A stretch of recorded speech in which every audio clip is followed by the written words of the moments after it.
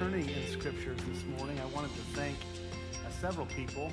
The ones that put on the picnic last week, I wanted to thank you for your labors. I don't know where you are or if all of you are here, but we had a great time last week at the picnic.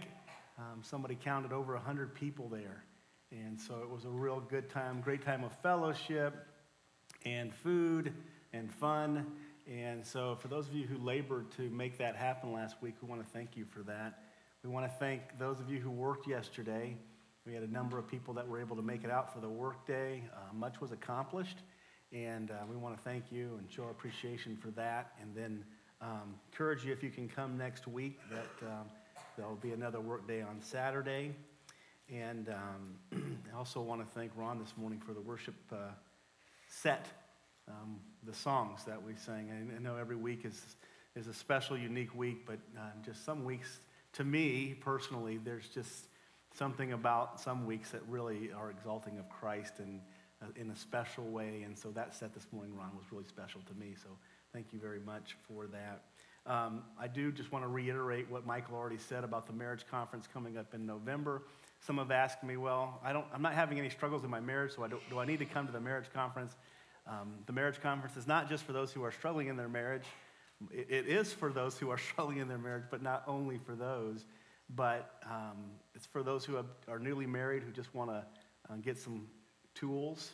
It's for those who have been married for a number of years and just want to come and listen and encourage other younger married couples. It's really for everybody who is married. We really want to encourage you to be here. Invite your friends and neighbors to participate in that. And I believe it'll be a real blessing. As Michael said, we're planning and trying to put together a really good event. So please help us in participating in that and inviting other people as well. Just a little update on us. We've been here a year and a half now. We have lots of things have happened over the last year and a half. I know when we first came out here, a lot of talk about what was happening, what was going through. We haven't really shared anything for a while, but I wanted to share this morning that we have purchased a home here in Hollister. And so we are thanking the Lord for giving us guidance and wisdom on that. And, we found the process, the journey a little interesting.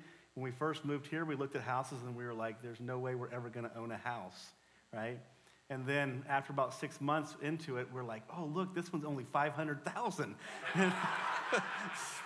So it's weird how your mind starts to adjust to the situation that you're in. And so after 18 months, the Lord has given us enough of that transition that we have bought a house. And we closed this Friday. So if you'd just be in prayer with us on that. And I know several have offered about helping us out. And we will communicate when we are officially going to make the move.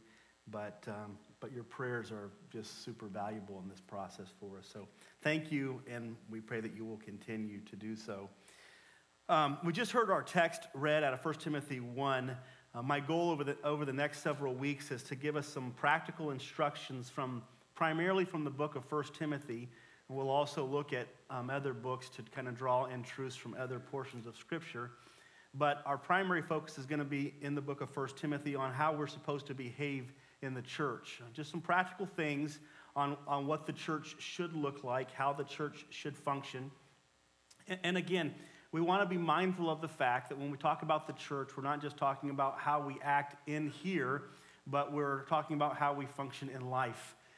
One of the greatest detriments that we can do to the church or the body of Christ is act one way in here and act differently when we're not in here. One of the greatest detriments that we can do to our families and our children is to act a certain way in here and act completely different in our home lives. Some people say, and I've heard preachers say, that Sunday morning is the worst morning because you fight with your family or you have frustrations because you have to get ready and you have all these things, and then you walk in through the church doors and you put a big smile on your face and you act like everything is okay and nothing bad has happened that day. Now, I know that has never happened to any of you. I'm just sharing that with you so that you can think about all the people who are not here this morning. But it happens to us, doesn't it? It's so important that we learn that how we act and how we function in a daily life, that we be honest, we be transparent, we be real with who we are, because to me, that's more significant than putting on a certain face in certain events and certain times. Our children need to see who we really are, and they need us to be really honest and transparent about it. And Pharisaicalism, if I could call it that, it's a big word for kind of legalism, or just trying to put on a mask is what the word means, a mask wearer.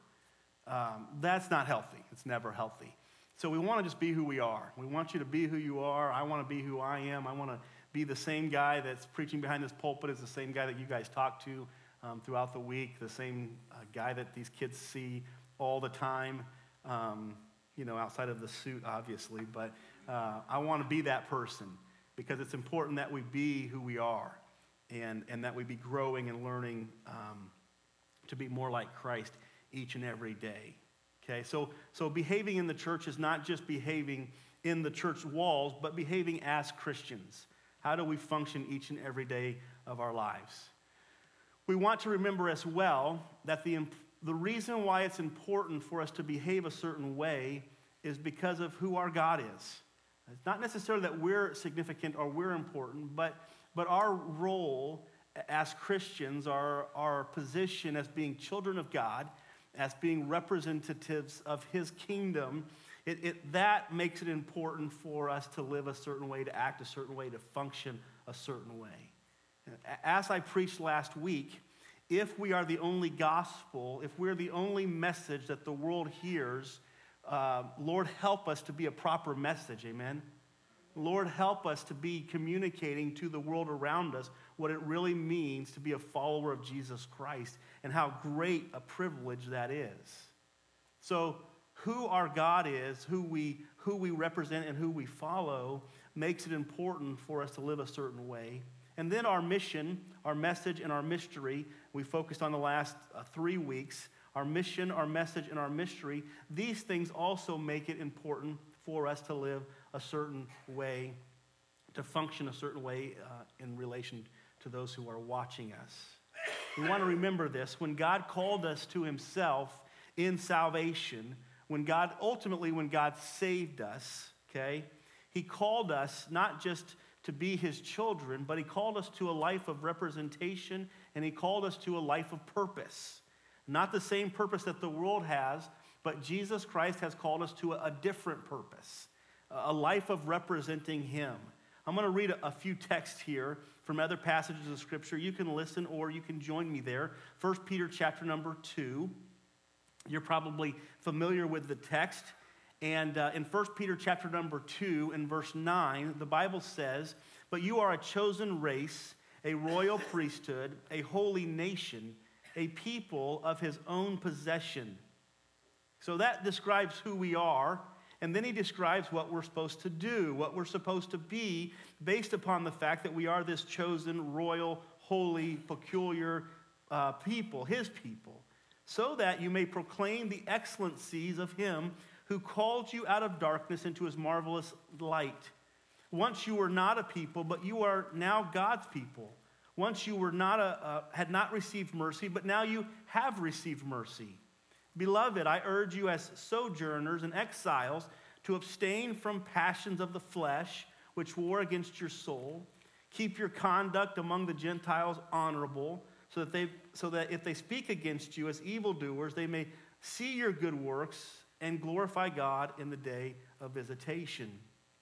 And then in Philippians chapter number 2, the Lord says in verse 14, "Do all things without grumbling or disputing, that you may be blameless and innocent, children of God without blemish in the midst of a crooked and twisted generation."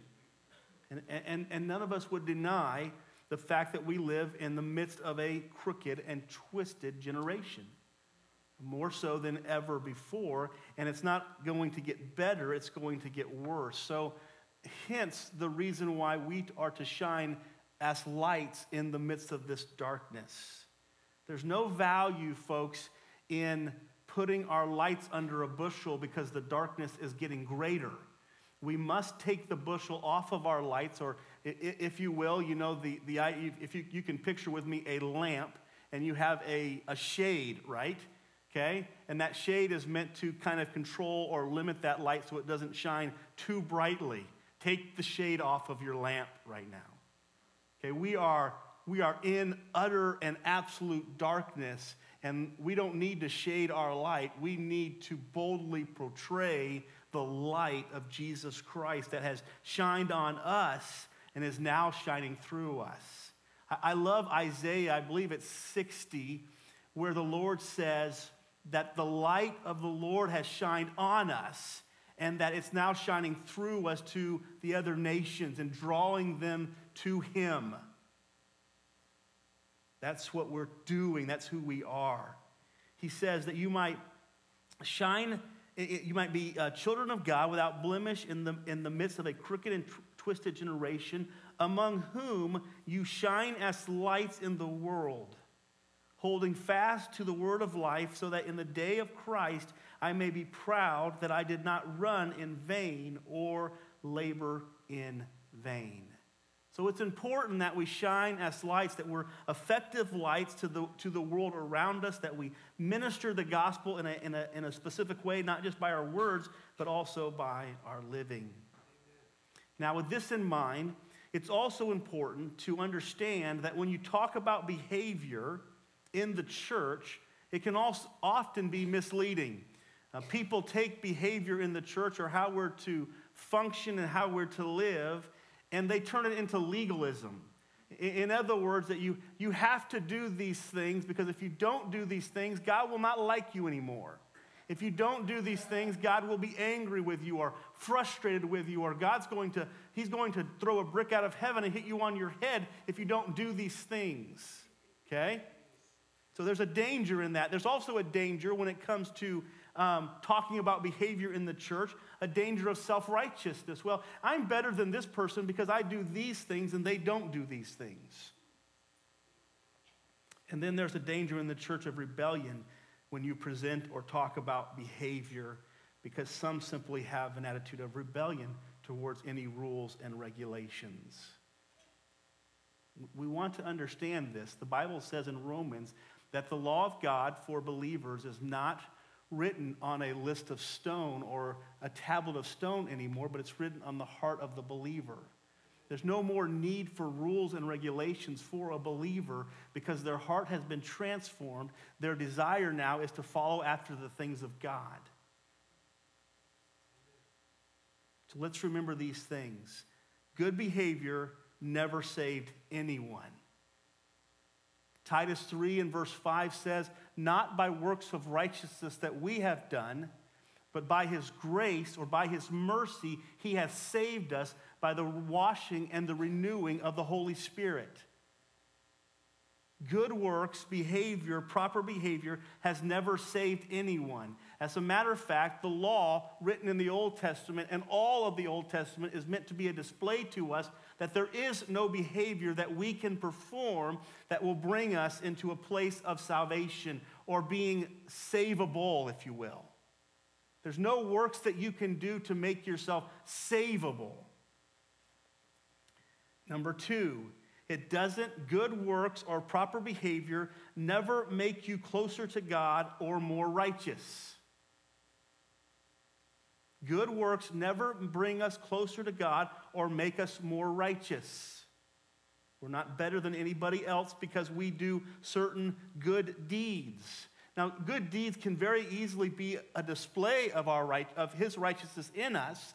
They're evidence that He lives inside of us.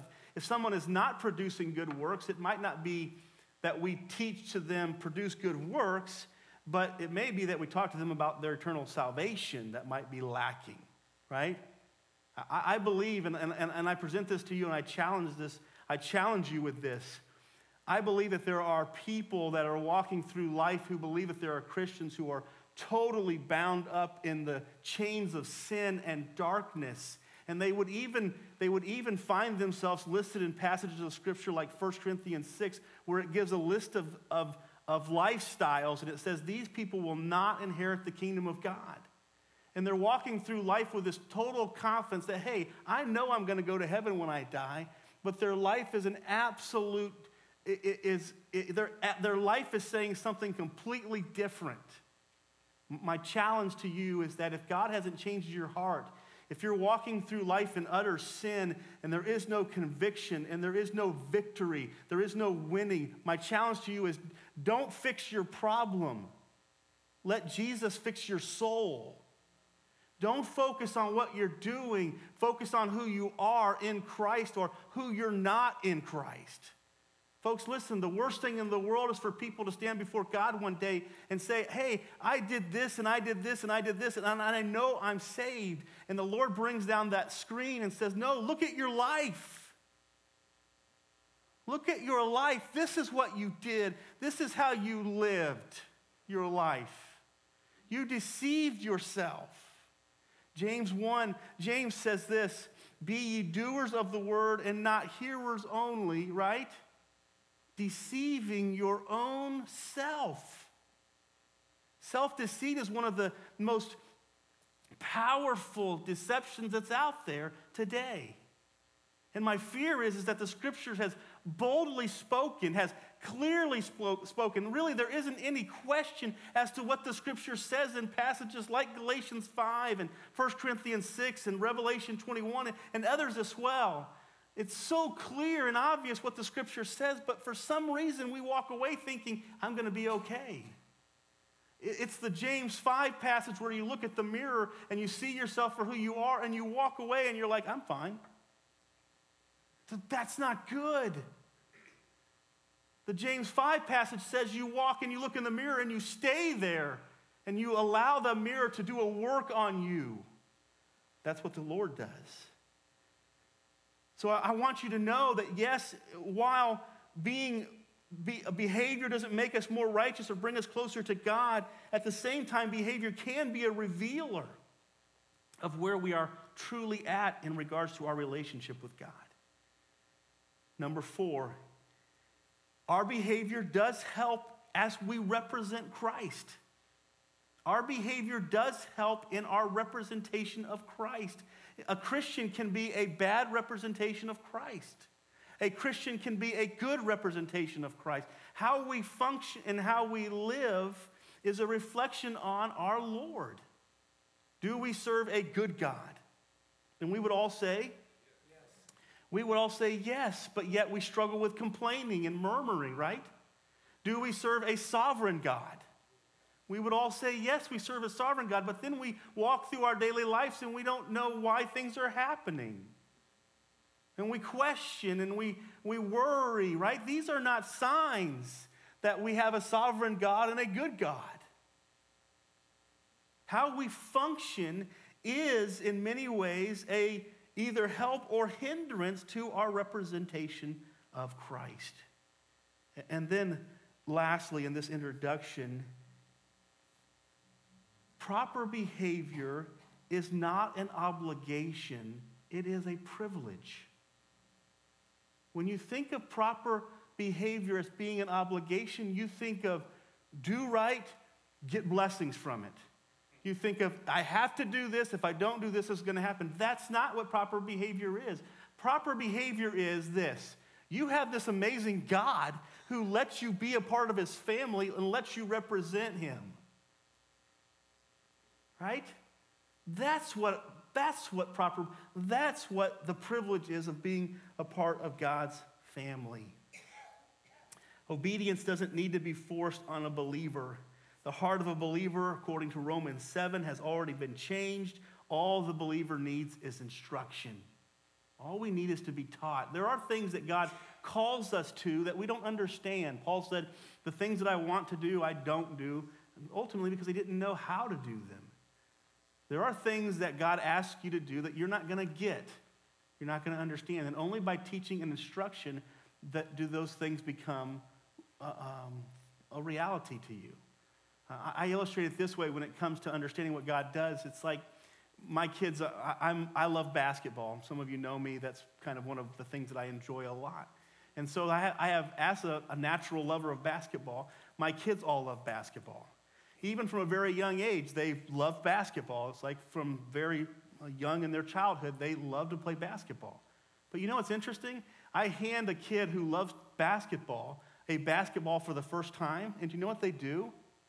They fumble that thing all over the place like they'd never touched a basketball before in their life because they haven't. And it's only by work and practice and things like that that they become very good at handling the basketball. So just by loving to play basketball, it doesn't make them good at it, right? Just by loving Jesus doesn't make you good at representing him. It takes work.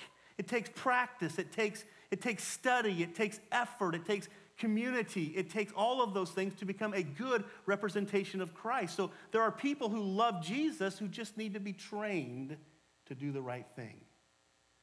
But there are not people who love Jesus who need to be forced to do the right thing. Because the problem with that is they probably don't love Jesus. My problem with my kids is not forcing them to go out and play basketball. My problem is saying, no, you can't go play basketball today. Right? Because they have a love for the sport. Christians are that way too. No, you can't read your Bible all day. You have to go to work. Right? Yeah, we've all experienced that one, right? Yeah, right. Come on, be honest. We have to be sometimes drawn away from the things of God because that's our passion. That's what we love to do. So that's where we're at here with this study here. And again, 1 Timothy deals with this in a number of different ways. We looked at the last few weeks on these things have I written unto you that you might know how to behave in the household of God. So with that, let's go back to our text. And we're going to look specifically this morning at our communication, at our conversation. One of the first things that the Apostle Paul gives instruction on in this book is our conversation, our communication. He says in verse number 3, as I've urged you, which that word urge there is a form of communication. It's a form of teaching and form of instruction. As I urged you when I was going to Macedonia, remain at Ephesus so that you may charge, again, another term used to describe teaching or instruction.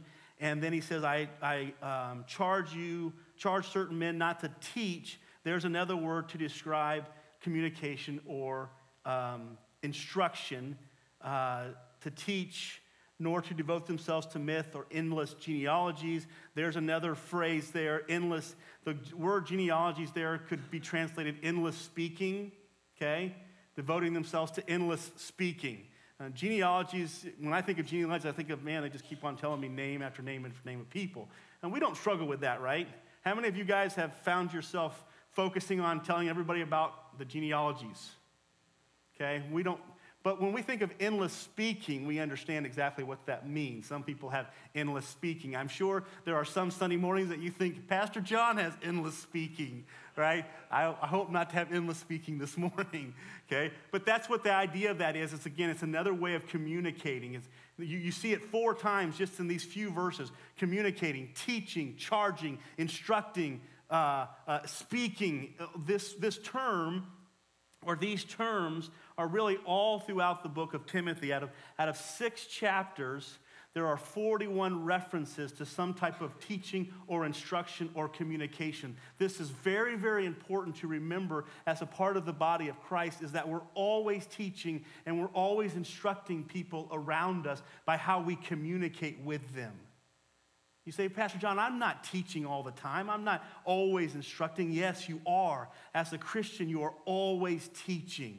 You are always influencing the people who are around you. You may not be influencing them for good, but you are always influencing the people around you by your communication.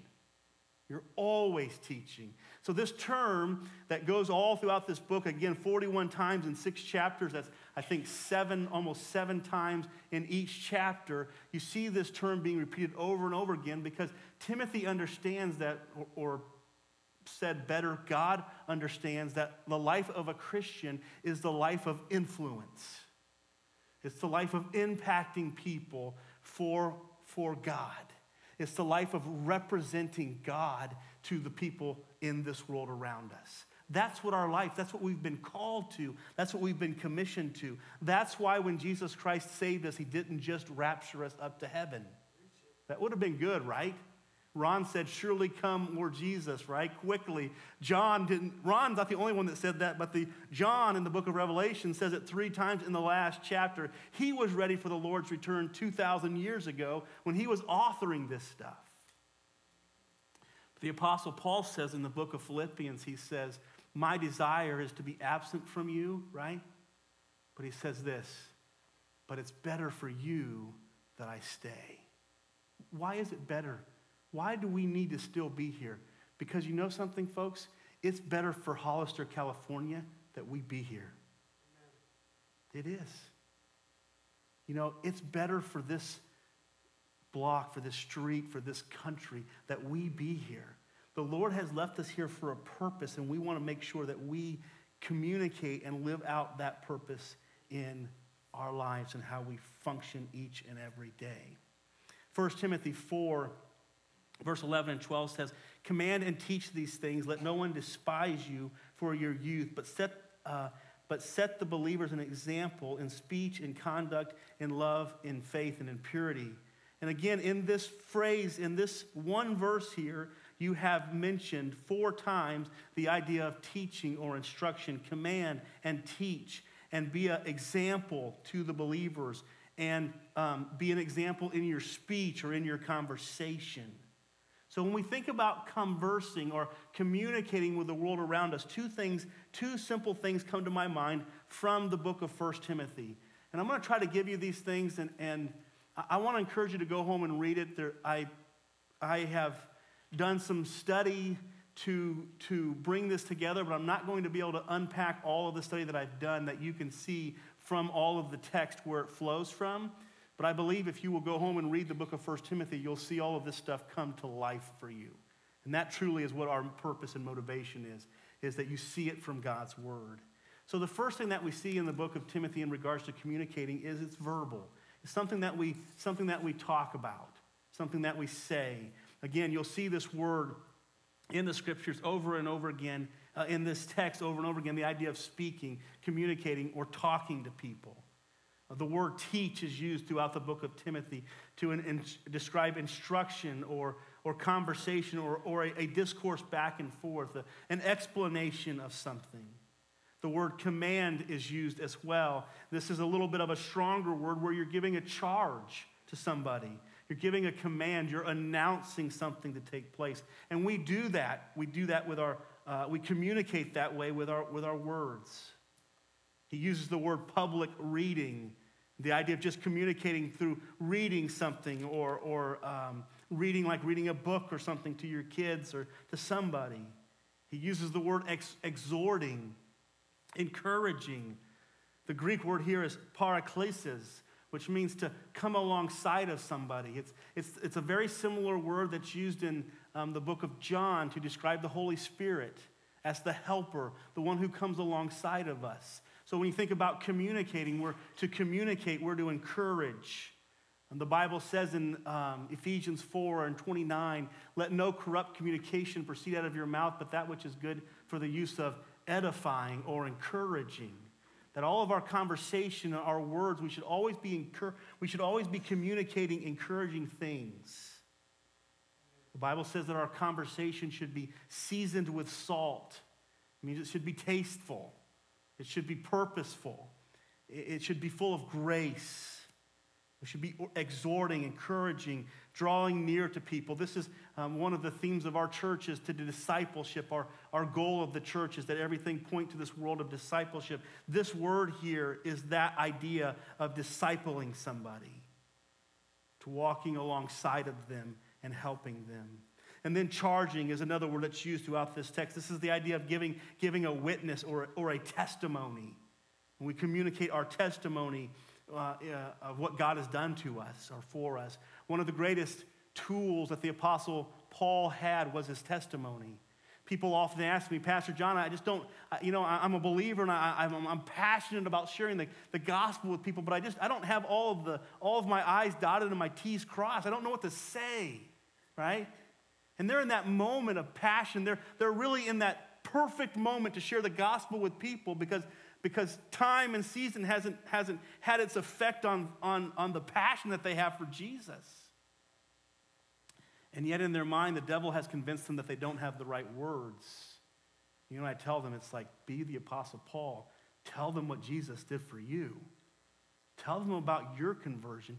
Tell them about the miracle of God taking you out of darkness and putting you into the light. Listen, folks, there isn't perfect words for that.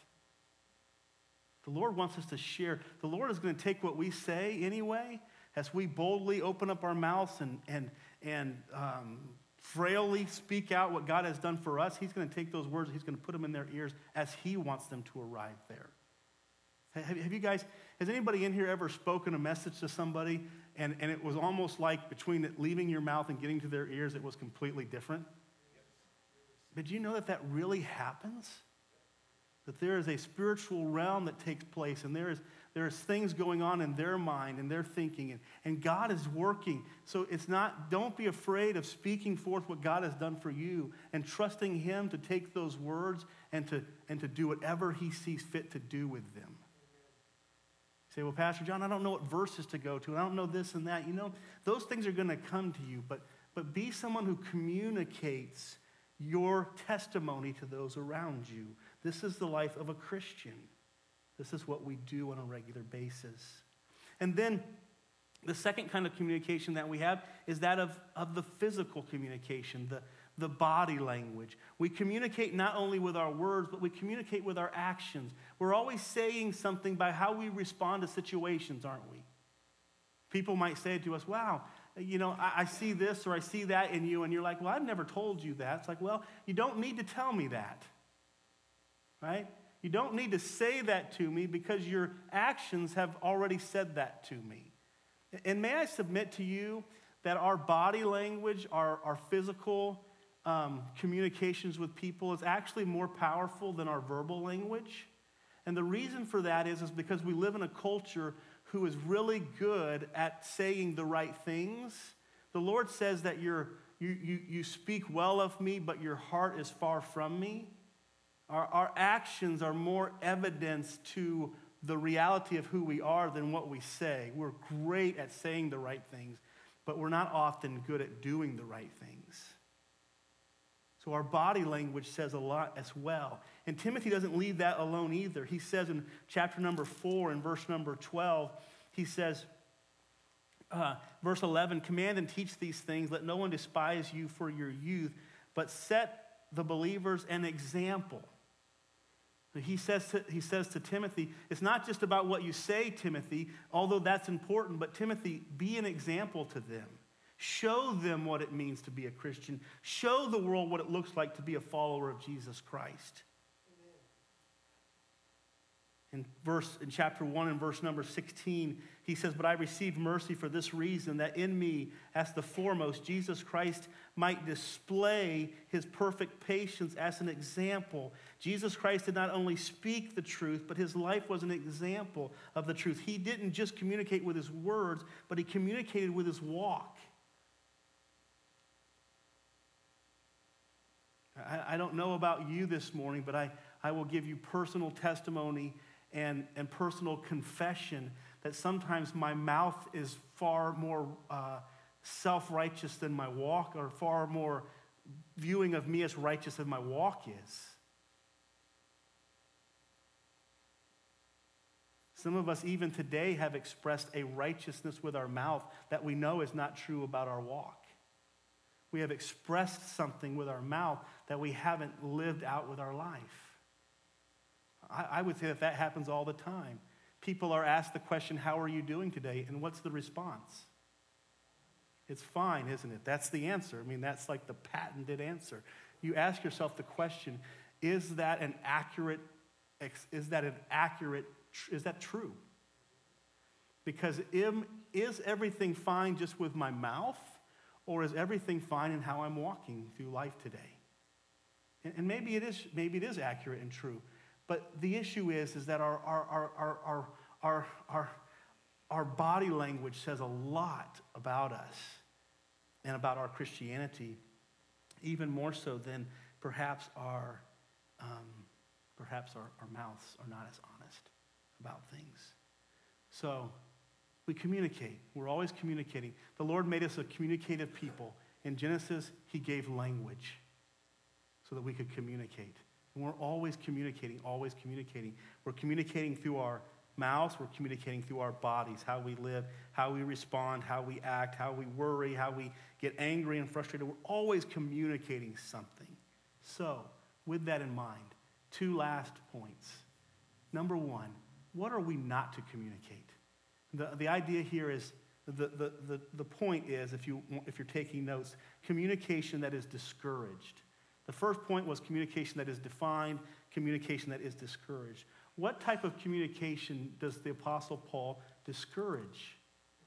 And I would say to you that there is so much in this book that Paul discourages Timothy from communicating.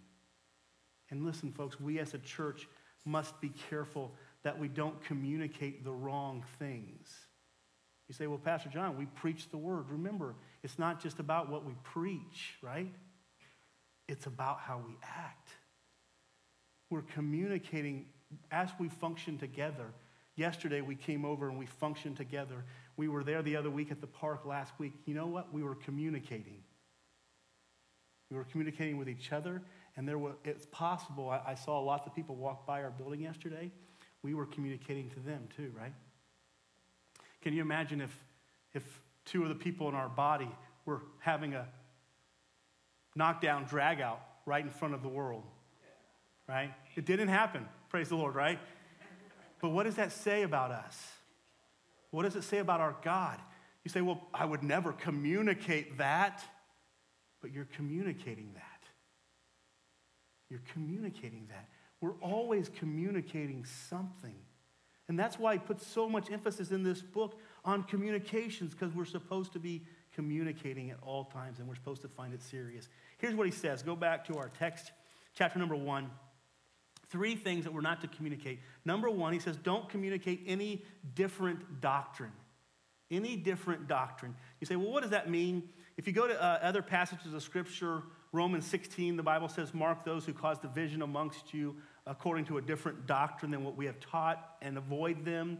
Galatians 1, 6 through 9, the Bible says, don't teach any other different doctrine than what we have taught. And if somebody does, even if it's an angel from heaven who teaches a different doctrine, he says, let them be condemned. So here's the thing. We must make sure that what we're teaching and what we're communicating is not a different doctrine. What is a different doctrine? Well, we have to know what the true doctrine is to know what a different doctrine is. And then according to Galatians 1, there is no different doctrine. They're all false unless they are Christ. So ultimately, we always are trying to communicate Christ to people, right? We're always communicating Christ. And if anybody comes teaching any different doctrine other than Christ, they're to not be received. And then he gives 2 doctrines that are different from Christ throughout the book of 1 Timothy. Number 1 is the doctrine of legalism. He says, don't communicate legalism to the body. He even goes on in chapter number 1, he talks about those who want to be teachers of the law. He says the law is good if you're a wicked and horrible person, but that doesn't describe the church, does it? The law is good for lost people, but the law is not necessary for believers. Because the law of God is written in our hearts. His Spirit lives within us. We don't need a set list of rules and regulations to know how to behave properly, because God lives inside of us. That is what we talked about last week.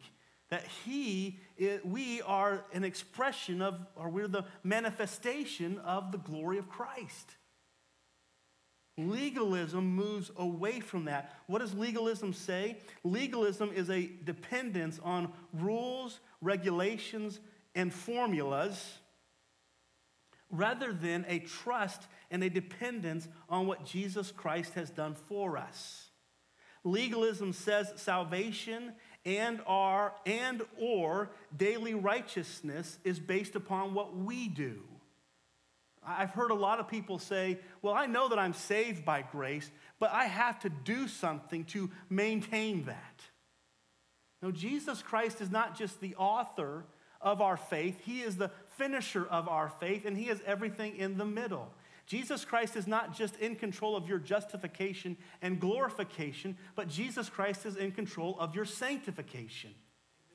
He is the one that's in control of the entire journey. We never want to communicate to people that our standing before God is based upon what we do.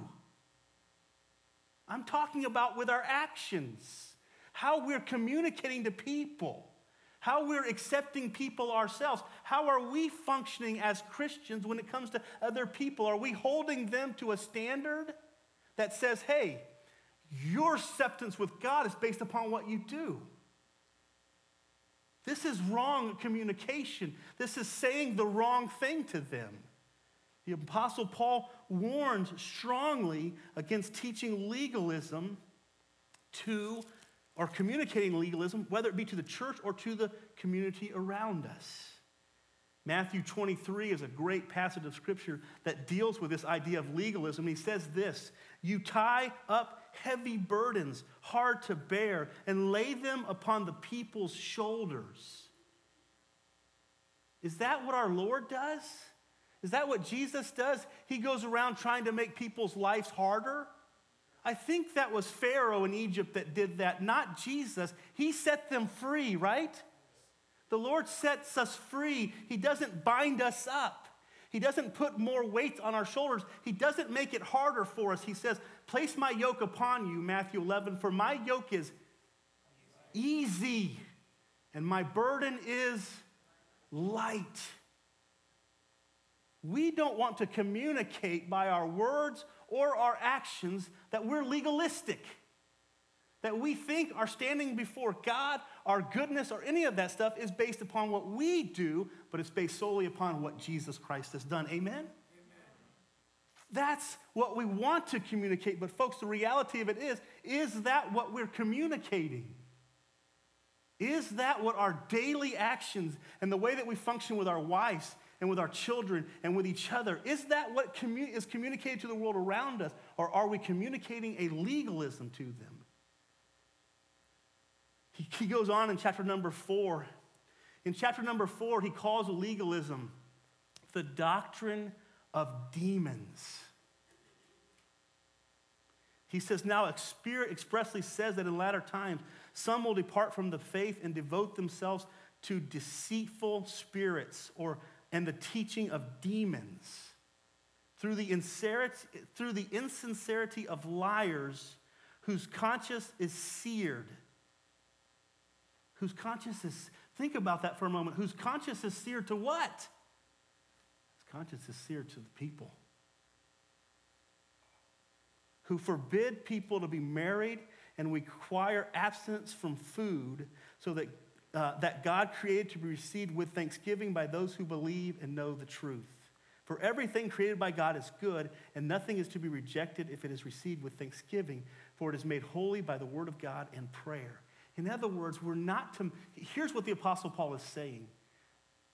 He's not promoting inappropriate eating. He's not promoting extramarital relationships. He's promoting those things that God has ordained for us, that God has gloriously given to us for our enjoyment. And he says, quit taking these things away from people. This is their liberty in Christ. This is their freedom.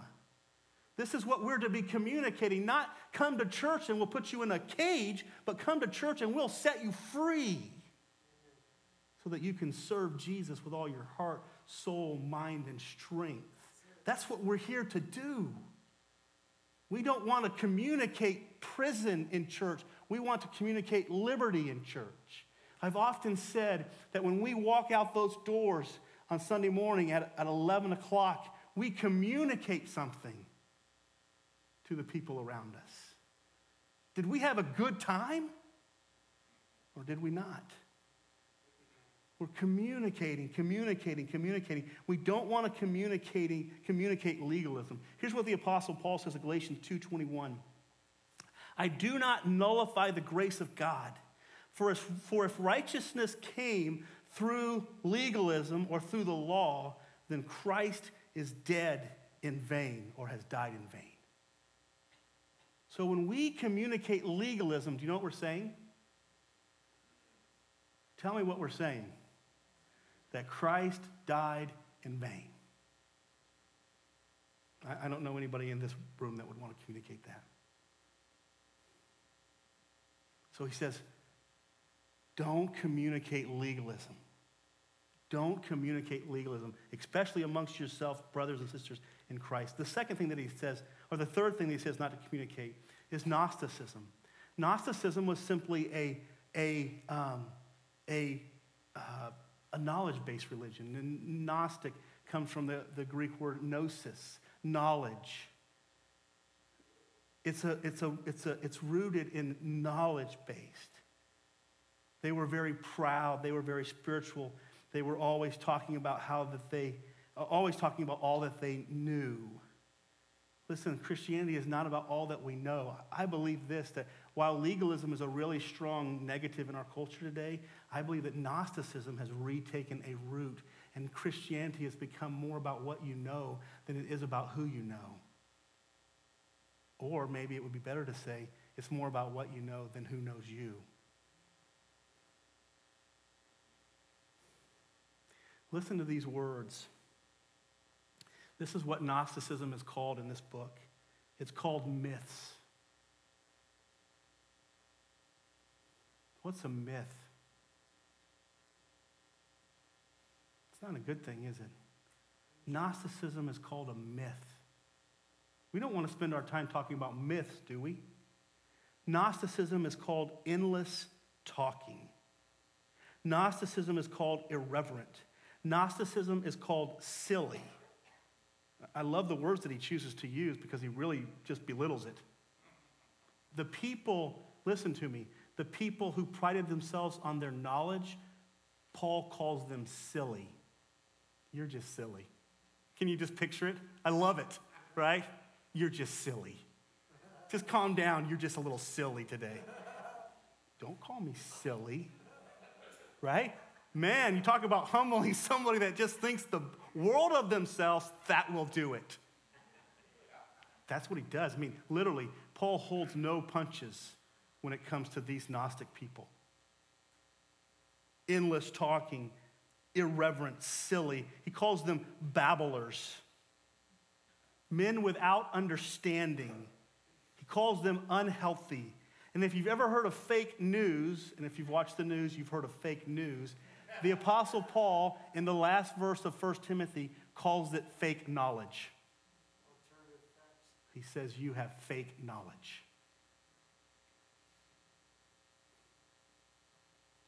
We don't want to build our Christianity around what we know. May the world around us never think, well, their Christianity is based upon how smart they are. The gospel is simple, folks. The gospel is simple. It is that Jesus Christ came into this world, God the Son, that he bore on himself our sins, and that he lived a perfect life, bore on himself our sins. He died on the cross. He rose again from the grave 3 days later. He ascended up to the Father, and now he has sent his Holy Spirit to us.